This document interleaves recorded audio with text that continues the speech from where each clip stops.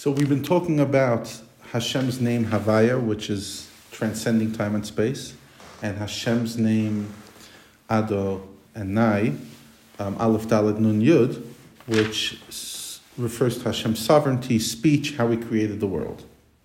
Now, we could now understand the verse that says, Ani Havaya lo shanisi. I, Havaya, have not changed.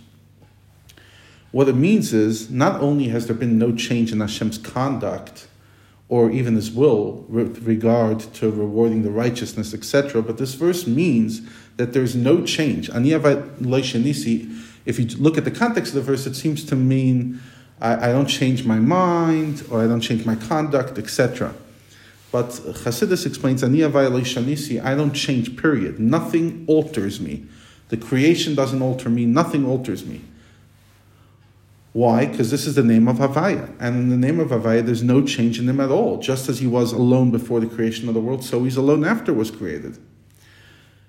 So this is why we also say each morning in davening, Atahu achlo nivra olam, Atahu mishin nivra olam. You are the same God before the world was created. You are the same after the world was created. In other words, what we're saying is that creation didn't affect you.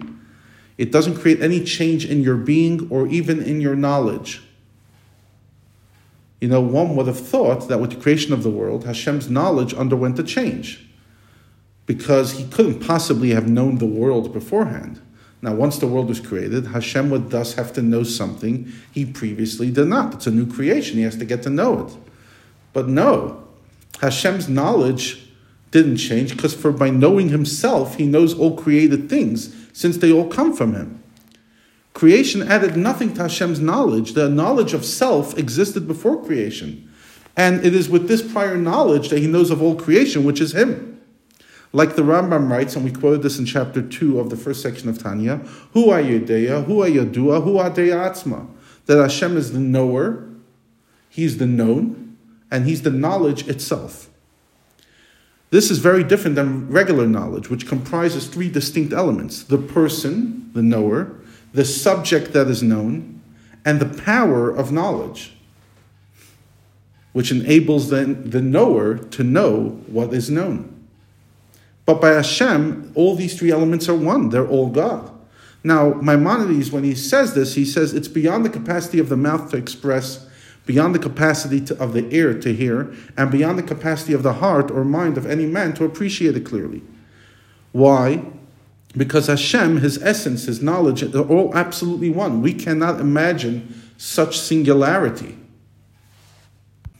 By a human being,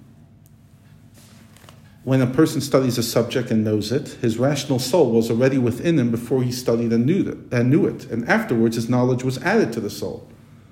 So knowledge is a supplement to a human being's intrinsic being. Through it, he becomes aware of something he did not know before. And so, day after day, and years after years, a person learns wisdom. In other words, they're accumulating knowledge they didn't have. This is not perfect unity, it's a composite.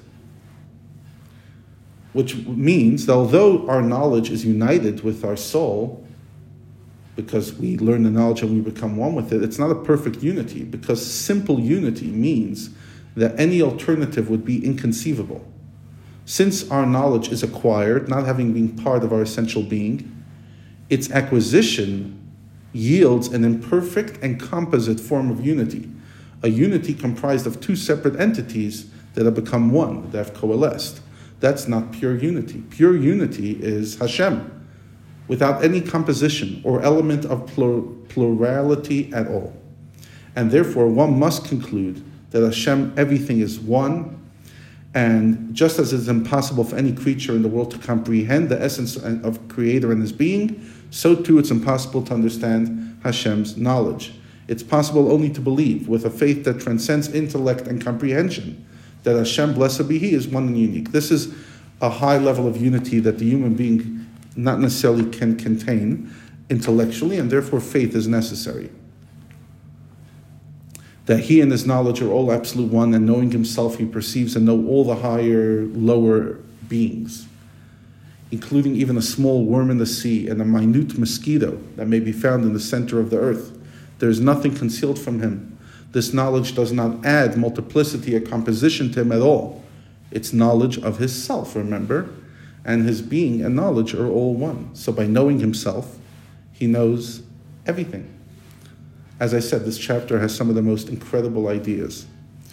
And because this form of knowledge, says the Tanya, is difficult to envisage, therefore the prophet Yeshayahu, Isaiah, says, Ki gavu shamayim me'aretz, for as the heavens are higher than the earth, so are my ways higher than your ways, and my thoughts are higher than your thoughts. It's also written, can you, by intellectual searching, find God? In the book of Job.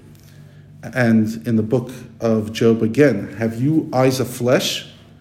Do you see as man sees? That's the way Hashem talks, the man talks to God. And the answer is no, God doesn't see the way man sees. For man sees and knows everything with a knowledge that is external to himself, and Hashem only by knowing himself. So these are some of the most incredible ideas.